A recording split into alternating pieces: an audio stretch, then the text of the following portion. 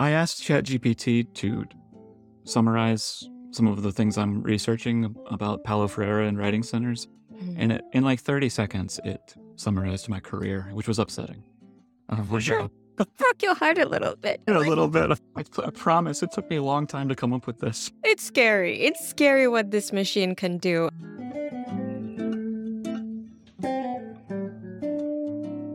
Hello, friends. Thank you for listening to this episode of Slow Agency. Many of you have heard about ChatGPT, and you've asked us about how it could affect your work as writing center people. So, in this episode, our colleague Graham Stowe shares his thoughts on that topic. Hi there. I'm Graham Stowe, and today's question comes from Chatterley. She asks, Dear Connecting Writing Centers Across Borders, what are your thoughts on ChatGPT and other AI systems that have come out recently? Are writing centers facing an existential threat? Are there ways these technologies can help us? See Chatterley. Thanks for that question, Chatterley. I want to answer this question from two perspectives, as writing program administrator and then as writing center director. So, for those of you who don't know, ChatGPT is a technology that uses artificial intelligence to respond to user questions.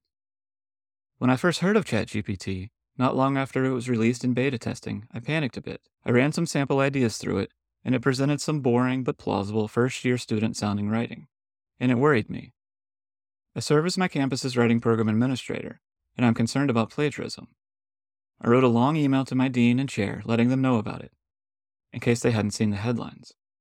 After sitting with it a bit, though, I think I overreacted. For now, until the AI gets better, and it will get better, the solution is the same as the solution for many plagiarism problems. Write good, unique assignments for each semester. My concern in my position as writing center director is different, but hard to put my finger on. How will we know if a student comes in with something they had written by a bot? What if a student wants to use it in a session? What if it's a better writer than me? This last one might not strictly be writing center related, but I bet I'm not alone in wondering that. I think, for now, the best course of action is to wait and see. There are a lot of people talking about this. Composition Twitter is throwing all kinds of responses out there. The higher education news industry is wringing its hands. What we don't have, though, is any intensive research. There hasn't been time. Writers of theoretical pieces haven't had time to think deeply yet. Qualitative and quantitative researchers haven't had time to get IRB approval, much less conduct a study. Cultural norms in writing technologies have never not been changing. Educators have never not been worrying about it. Plato worried that writing would damage students' memories. Nietzsche's writing changed when he switched to a typewriter. During the early days of the internet, educators worried students would stop doing their own writing, and there was at least one op-ed asking if Google was making people stupid. I'm currently worried that my students can't read cursive. Concerns over plagiarism are real, but I'm excited about some of the possible benefits that ChatGPT and the like may bring us. It could be a real help to people struggling with writer's block, giving writers just the spark they need to get a project going. It might also help teach different genres. A student unfamiliar with a field could ask it to write an essay on a topic of their choice that they could use as a model for their work. The recent news that Microsoft has connected its search engine Bing to ChatGPT is a compelling development for conducting research. When considering these positive directions, though, we need to pay very close attention to the ways that new technology may support and extend systemic injustice. For these technologies to work well, students may need to learn how to talk to them. Hegemonic and dominant linguistic systems are bound to be embedded in the systems that make the bots function.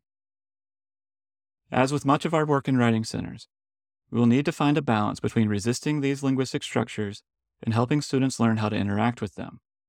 For example, the bots might have the same kinds of expectations in academic writing as many do, like standard edited American English. Students are not going to stop writing their own work because of AI. Classroom teachers will have to adjust their methods, but good teachers were already adjusting their methods with regularity. At the very least, learning to use the technology will be its own kind of writing. All of this could be a tempest in a teapot, and nothing interesting come of it at all. We could, though, be in the midst of a watershed moment in the production of human knowledge, akin to the Gutenberg Press. I haven't included a list of resources this time because the information is coming so quickly and changing so much that they will be out of date within just a few weeks. I'm Graham Stowe. Thanks, Graham, and thanks, Chatterley, for the question. Friends, if you want to learn more about this topic on ChatGPT, check Graham's blog article for Tuesday, February 28th. That article is on wlnjournal.org/blog. And if you have a question you want to ask, email us at writinglabnewsletterblog@gmail.com. This episode of Slow Agency was produced by me, Esther Namubiro, and the episode's theme song is provided by Emmanuel Mobiro. Thank you for listening.